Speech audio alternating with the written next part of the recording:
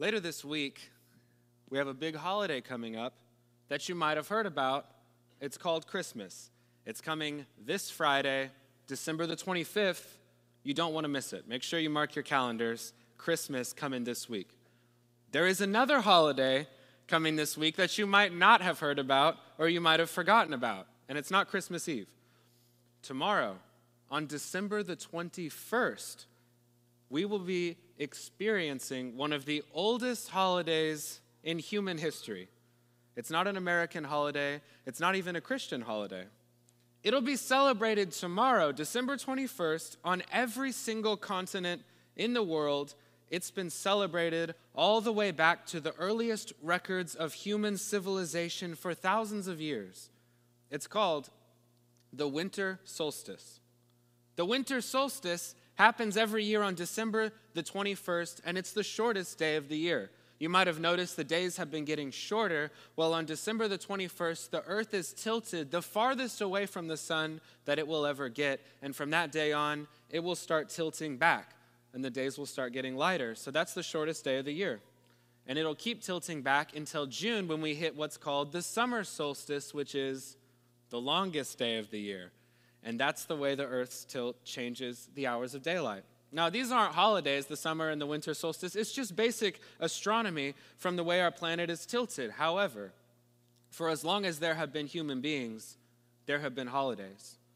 And every single human civilization in all of recorded history has had a special festival just to celebrate the winter solstice. Take a look at this image. You've probably seen it before. Some of you might have seen it in person. This is Stonehenge. Stonehenge was built around 3000 BC. That's 5,000 years ago, a millennium and a half before Moses was born.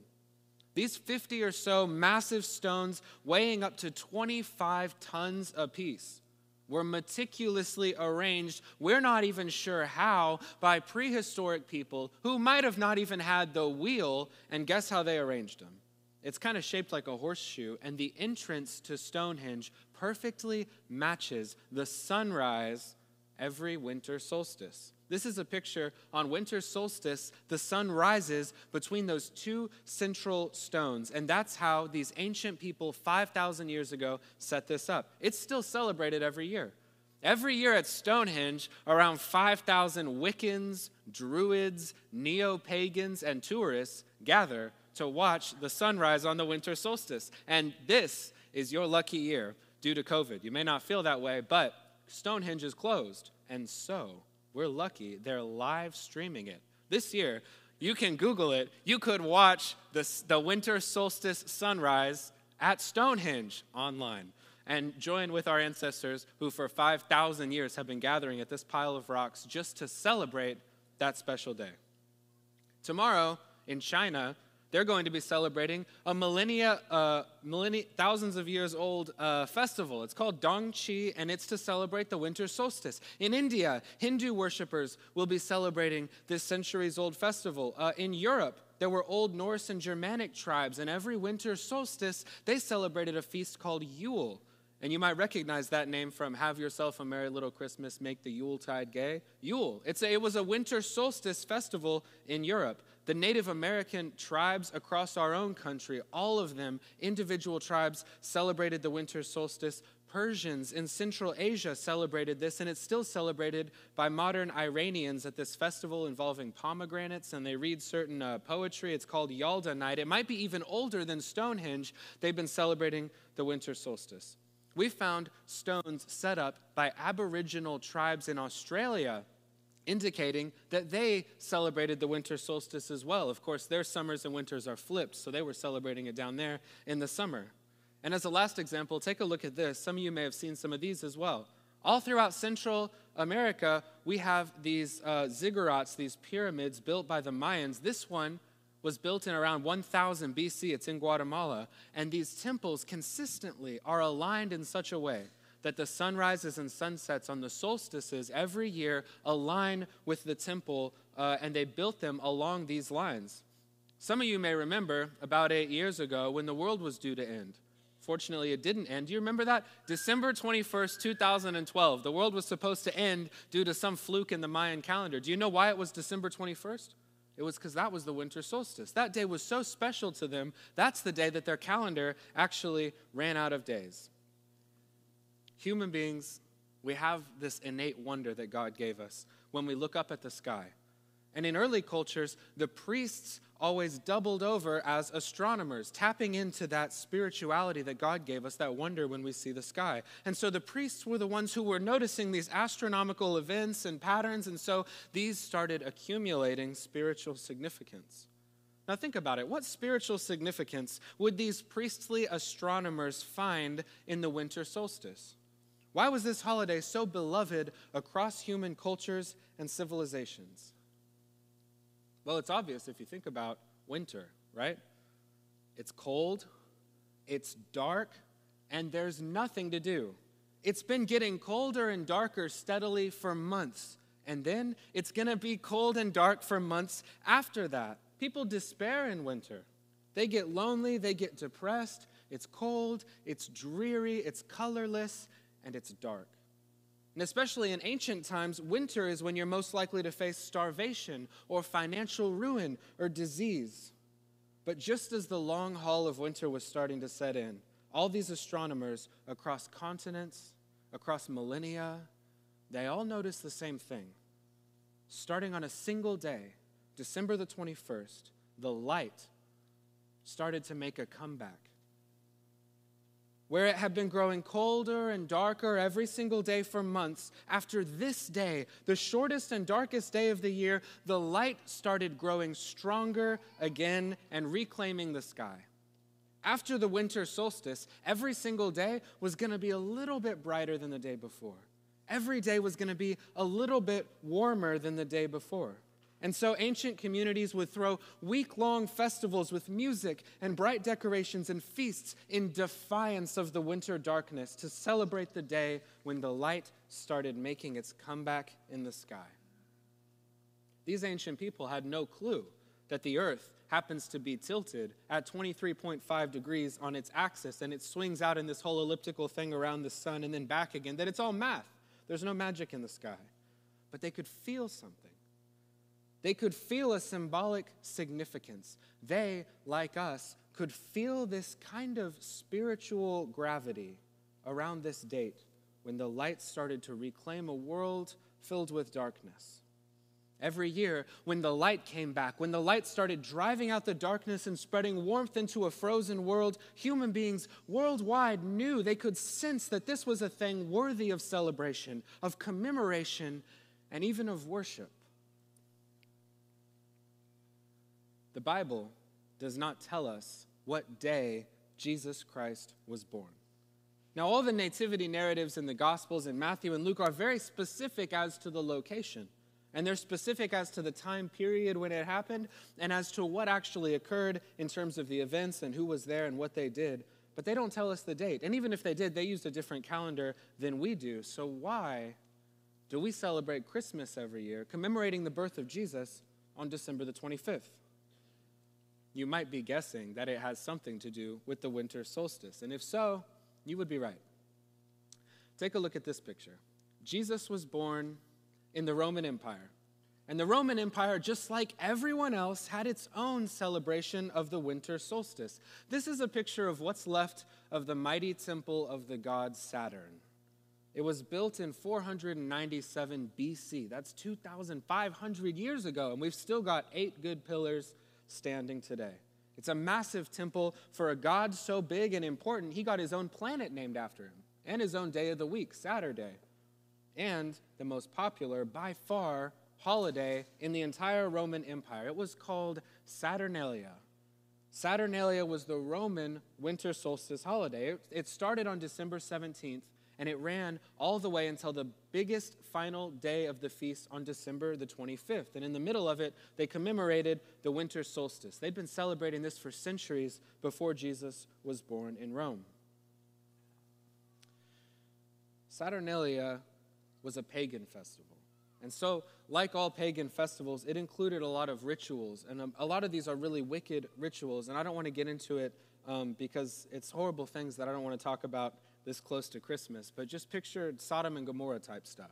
Okay, these are pagan rituals, things involving sexual depravity, human sacrifice. Saturnalia was not the place that you wanted to be, but they loved it. They celebrated it every year, and they thought that's what the gods wanted from them. They also had some other traditions on Saturnalia that were a lot less harmful, a lot more innocent, things like gift giving. They all gave each other presents. Things like hanging pine branches in their houses. Things like walking through the streets together and singing songs in different parts of the neighborhood. Now, in around 300 AD, that's about 1700 years ago, after Rome had been celebrating Saturnalia for centuries, Emperor Constantine decided to convert the entire empire to Christianity.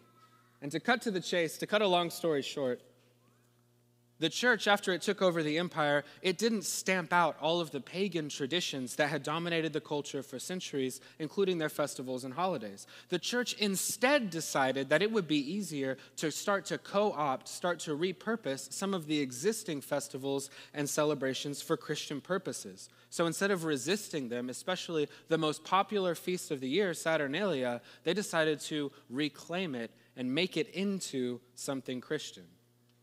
So as the Roman Empire crumbled away in the 400s and all of its pagan cults and pagan traditions crumbled away with it, the Catholic Church stood as the flawed but final hope of Western civilization, and it preserved with it the new winter solstice holiday of a new civilization that we still celebrate today. It was called Christmas. Now, before we go on, and without getting too far off topic, I want to pause for just a minute, and I want to quickly talk to you about this idea of repurposing a pagan ritual. I just want to pause and mention this while we're on this subject. Sometimes this kind of strategy, it works beautifully, because a lot of non-Christian religious ideas are relatively harmless, and a lot of them have some kind of spiritual reality embedded deep in them that can eventually be revealed as a Christian principle and redeemed, just like we can be redeemed. Cultural elements that were broken can be healed and redeemed through the power of God, who can heal anything. Sometimes this doesn't work. Sometimes this is not the right path to take, and a lot of non-Christian beliefs are simply evil. They're simply irredeemable. And you can see this taught in the Old Testament. Whenever the Israelites came across a new community in their conquest of the Holy Land, sometimes God would order Israel to completely eradicate them, wipe out that village. There's nothing about their culture that can be saved. They're too given over to wickedness there for redemption. But sometimes God ordered Israel to do the opposite. He said, you have to take this land, but bring the refugees and the foreigners in with you, and you can assimilate them to your culture. You can take that conquered nation, and there are things in them that are redeemable, and their souls can still sense the light from the true God. So today, I want to argue that the church's reclamation of winter solstice, the church's redemption of this feast of Saturnalia, which happened around 350 AD, they proclaimed, this is now Christmas. That's one of the victories over pagan culture that we can and that we should keep. Jesus wasn't born, as far as we know, on December 25th. But we celebrate his birth, and we have been celebrating his birth on that day for centuries. And we don't need to change the date. We don't need to change the date, but also we shouldn't change the date because it's perfect. If you have your Bible, turn to 1 Corinthians chapter 1. 1 Corinthians chapter 1, and we'll have the words up on the screen too.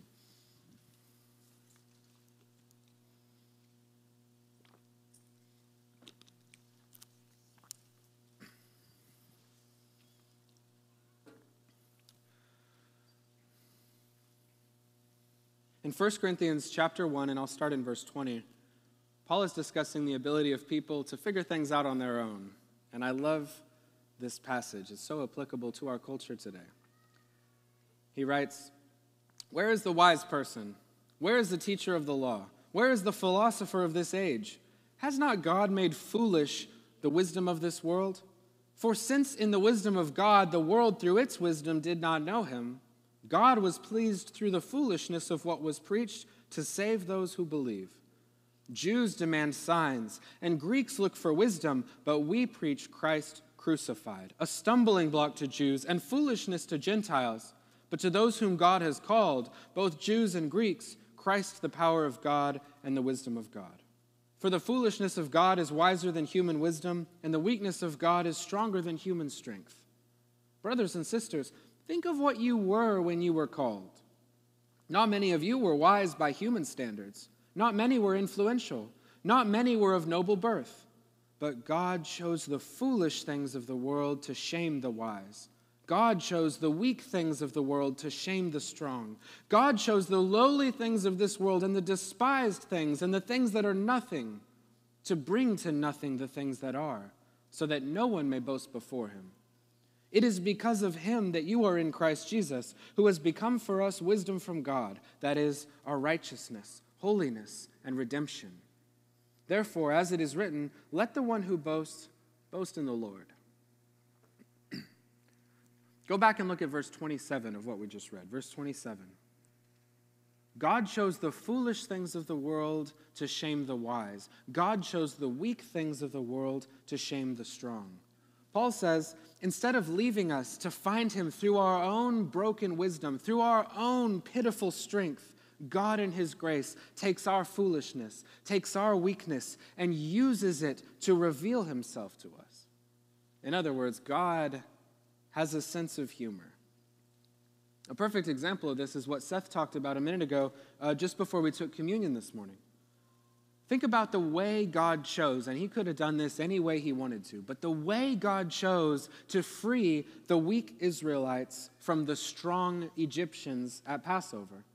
First of all, he used the mighty words of Moses. And remember when God called Moses? He was cowering, saying, I can't speak, I don't have any words, send somebody else. And God used the mighty words of Moses to free them. God used puny things like frogs, gnats, flies, boils. That's what God decided to use to mock the Egyptian gods that for 400 years had seemed so strong. God used this rushed meal of unleavened bread on the way out the door to forge an eternal symbol that we still celebrate today. God uses the weak things of the world to shame the strong. God chooses the foolish things of the world to shame the wise. Think about Saul exterminating Christians, throwing Christians in jail, turning into Paul, the greatest missionary of all time. God has a sense of humor. Think about Peter denying Jesus on the night of his death, then becoming a mighty leader in the early church. I love verse 21 in the passage that we just read. It says, God was pleased through the foolishness of what was preached to save those who believe. That's a verse near and dear to my heart, and any preacher should take that near to heart. God was pleased through the foolishness of what was preached to save those who believe. God has always used, God is still using, God will always use weak and foolish people to work his plan of salvation. Do you know what delights God? Do you know what God loves to do? What brings joy to his heart? He loves to take broken, ugly, sinful people and transform them into beautiful things. Do you think he could do the same thing with a holiday? From the time God set the earth spinning through space with a tilted axis so that our days would intentionally get shorter and then shorter till the winter solstice when the daylight began to grow again and triumph over the darkness. From the moment that God first designed the human heart to be drawn to light and embedded the symbolism of light and darkness into our brains, God was already revealing himself to us through creation. From Stonehenge to Saturnalia, every single human culture ever has felt the tug of this spiritual gravity, felt the innate symbolic pull of a certain natural day when the tide starts to turn, the day when the light begins to pierce the darkness. And every single human culture casting about using its own wisdom, using its own strength to celebrate this day and find something to worship has gotten it wrong. But God loves to use the foolishness and weakness of people to unleash his own wisdom and strength. So, this week, as we near the winter solstice and Christmas, I'll give you 2 reasons that I think we should definitely keep celebrating Christmas on December the 25th. Forget about all the pagan origins. Forget about all the baggage and all the things we've been talking about in terms of where this holiday came from. Pretend for a moment that you have to start from scratch. It's your job right here and now to pick a date for us to celebrate the birth of Jesus. You have nothing to go by. Just open a calendar and pick a day that we're going to celebrate Jesus' birth. You have no clue when it was. Just pick one. What day do you choose? The perfect day to choose, the day that I think it was made for, is the winter solstice, because it's the day that perfectly represents what happened at Christmas. Think about it. What do we celebrate every year when we remember the birth of Jesus? The world had been getting darker. The world was getting colder. And the prince of this world, Satan, was strong. People had grown wicked. And then all at once, starting on one single day, light makes its comeback. The tide starts to turn and the light starts to break through. This tiny child is born in a barn, and he will later grow up to proclaim, "I am the light of the world, and in him there will be light and no darkness, and that light will be the life of all mankind." This year has been dark and cold. It feels like it's been getting darker and colder. But this week, we're all going to stop. The entire world will stop to remember what C.S. Lewis called the invasion. The time when God came and planted his flag on enemy soil. When God began to win back the hearts of a race in rebellion, starting on a single day, when the light started pushing back the dark one day at a time. What more perfect symbol could you ask for? What more perfect day could there be to celebrate the birth of Jesus Christ? And the second reason that we should keep celebrating Jesus' birth at winter solstice is because this beautiful day, this beautifully symbolic day that God gifted us with, that he engineered into the fabric of our sky, has been abused for millennia as a pagan festival, celebrating all the wrong gods. And our God loves and delights to use the foolishness of this world to shame the wise, to use the weak things of this world to shame those who think they are strong. God loves to take broken and ugly things and turn them into beautiful things. God loves to take evil, selfish, lost people like you and me and turn them into people overflowing with love and joy and hope. The whole point of Christmas is to take ugly things and make them into beautiful things. Weak things into strong things, normal things into special things, broken things into perfect things. Jesus' parents, they weren't rich. They weren't famous. They weren't even married when he was conceived. They were so poor and obscure, they ended up in a stable the night he was born. And today, the whole world celebrates what must have been such an embarrassing, uncomfortable, and scary night for them, because God uses the weak things of this world to shame the strong. Mary didn't even have a bed to put her baby in. She didn't have a crib. All she had was this disgusting, drooly feed trough that the animals would eat out of. Most of us wouldn't even let our little toddler crawl over and touch a manger. Such a germy, this gross little receptacle for animal slobber. But Mary didn't have a choice. And as soon as she laid Jesus in that manger, the eternal beauty of heaven transformed it into a pure and perfect throne fit for a newborn king, because our God loves to make ugly things into beautiful things. When Jesus was born, and the jealous King Herod killed all the baby boys in Bethlehem, just like the wicked Pharaoh had ordered all the Hebrew babies thrown into the Nile millennia before, one newborn son escaped that slaughter, so that he could one day die as the Passover lamb for all of them and for all of us to secure a nation's rescue, shedding innocent blood to redeem this senseless slaughter and deliver an enslaved people to freedom. God uses the foolish things of this world to shame the wise. As a final example, take a look at what's hanging on the wall behind me right now. If you're at home, I'll step out of the way just to make sure on the camera you can see what's hanging on the wall behind me right now. It's a cross. A tribute, front and center. When we gather here to be joyful and to worship God, we have this thing that we're all facing and looking at, a tribute to one of the most cruel instruments of torture, pain, and death that human beings have ever devised, a Roman cross. I'll wager that many of you here, many of you watching at home are wearing one of these around your neck right now. Maybe you're wearing crosses as a bracelet or as earrings, or maybe you have it as a tattoo. A lot of us at home have these torture and execution devices decorating the walls of our homes. We see it every day. Why?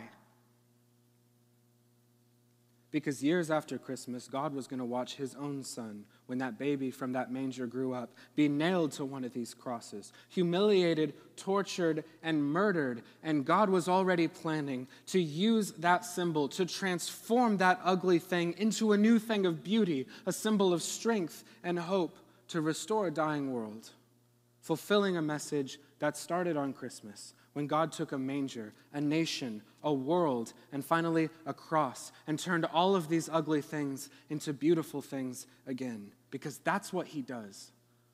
That's who he is. That's the story of Christmas. We see that story played out over and over, whether it's God unleashing beauty through a dirty manger and a cruel cross, or God recapturing a millennia-old global pagan celebration to redeem it and transform it into a celebration for him and his son. God sending light into our world after months and months of darkness, after a year of growing darkness, giving us the sense to feel as the axis starts to tilt back again towards the light, and a cold and dark year starts growing a little bit brighter and a little bit warmer, just like it always does. This is God's plan for us. It's God's plan for you. To take the brokenness in your own life and your own heart and bring the light of redemption. To take any pain or fear or despair that has left you growing darker and colder, and to bring that light again and let it grow day by day into something beautiful. This is the story of the gospel. This is the story of Christmas. And it's our story too. Merry Christmas. Let's pray.